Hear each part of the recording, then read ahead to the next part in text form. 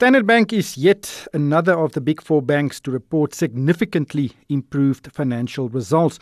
The group is, of course, one of the largest banking groups on the continent and operates in 20 sub-Saharan countries.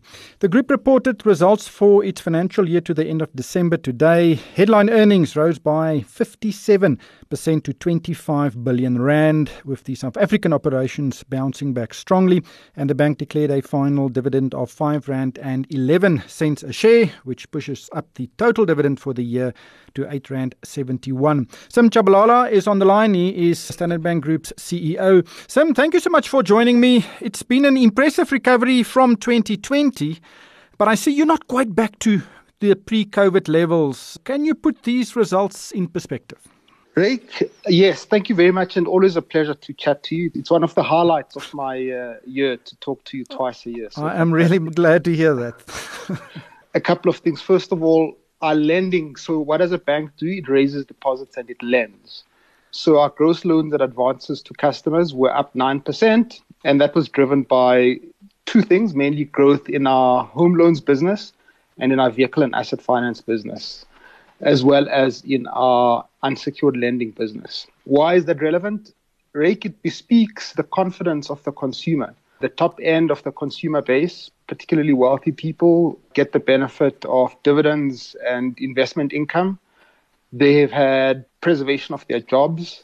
The middle classes, they got the benefit of low interest rates.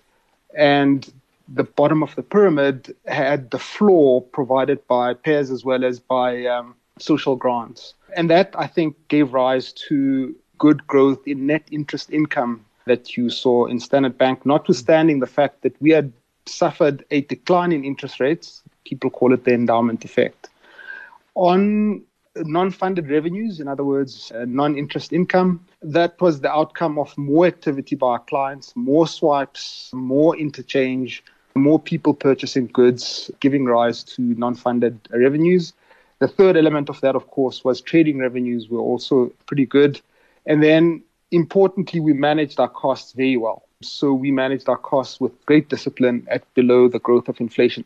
The big impact, of course, the biggest single driver of the improvement in performance was the fact that our credit impairment charges reduced by more than half. They were down to 9.9 billion rand. I think the theme of 2021 was most definitely impairments, because in 2020, I think the impairment charge you put through your statements was around 20 billion rand, and now you halved it to around 10 billion. Did you perhaps over-impair in 2020, and that may have assisted the bounce in profitability we saw last year? I don't think we over-provided. We followed with discipline and fidelity the principles, accounting principles. And in our case, we've always said to you, what you see is what you get. So our impairment charges over the years, into 2019 were roughly 3.7 billion. And then in the first half of 2020, following the lockdown that you remember happened in April, they went up to 11.2 billion. These are the credit impairment charges, the income statement charge. In the first half of 2020, that was 11.2. Second half was 9 billion, and you're right, that gets you to just over 20 billion rand. In 2021, as the environment improved, there was a significant decline then as a result. There was an improvement in the forward-looking provisions. As you view what the economy is going to look like, you obviously provide for less as you write your loans. And then, of course, there were repayments and recoveries. In particular, there was quite a lot of repayments and recoveries in the corporate and investment banking business, with a result that we ended up then with impairments of just shy of 10 billion rand. As the economy continues to improve, we should expect to see this improve. I might just point out that as interest rates rise, however, you can expect some strain on customers. But we still think that our credit loss ratio will remain at between 70 and 100 basis points. Let's talk about the interest rate cycle. It has turned. I think we will see several interest rate hikes this year. What do you expect from the number and the quantum of the interest rate hikes, and what do you think the impact will be? Because of what is happening globally, and because of the increased inflation and therefore the response by the global authorities, the impact thereof on South Africa, and as well our own inflation increases and inflation expectations, you have to expect rate hikes of between 75 basis points to 100 basis points during 2022. However, we were expecting these to happen gradually, but given the events happening in Eurasia at the moment, it's theoretically possible that as a consequence of increased oil prices, increased inflation, the gumming up of supply chains, our authorities may be compelled to accelerate those interest rate increases. It's going to be interesting. But let's talk about Liberty. You've taken full ownership of Liberty and it was delisted last week. But you said you now have 1.4 trillion rands worth of assets under management. That is a absolutely almost unbelievable sum of money. And you also state that you are the third largest asset manager in the country. Now, who are the bigger ones, PIC and 91? That is so. I think the fact is, Rake, the strategic rationale for what we've done remains intact. We've said in the short term, what we want to do here is provide our clients with a better experience, a one-stop shop, as it were. And secondly, we want to generate better returns for our shareholders by generating capital-light revenues. Those are the two commercial drivers of what we've done.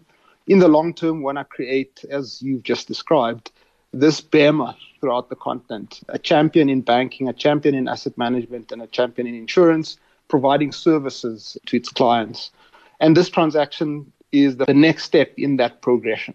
So yeah, you're quite right. Then just lastly, I've looked at my notes when we spoke last, I think it was around 6 months ago, and I had a big word written at the top which says stressed with a question mark. And I can remember I thought that you were very stressed during the interview. Are you sleeping better at night now?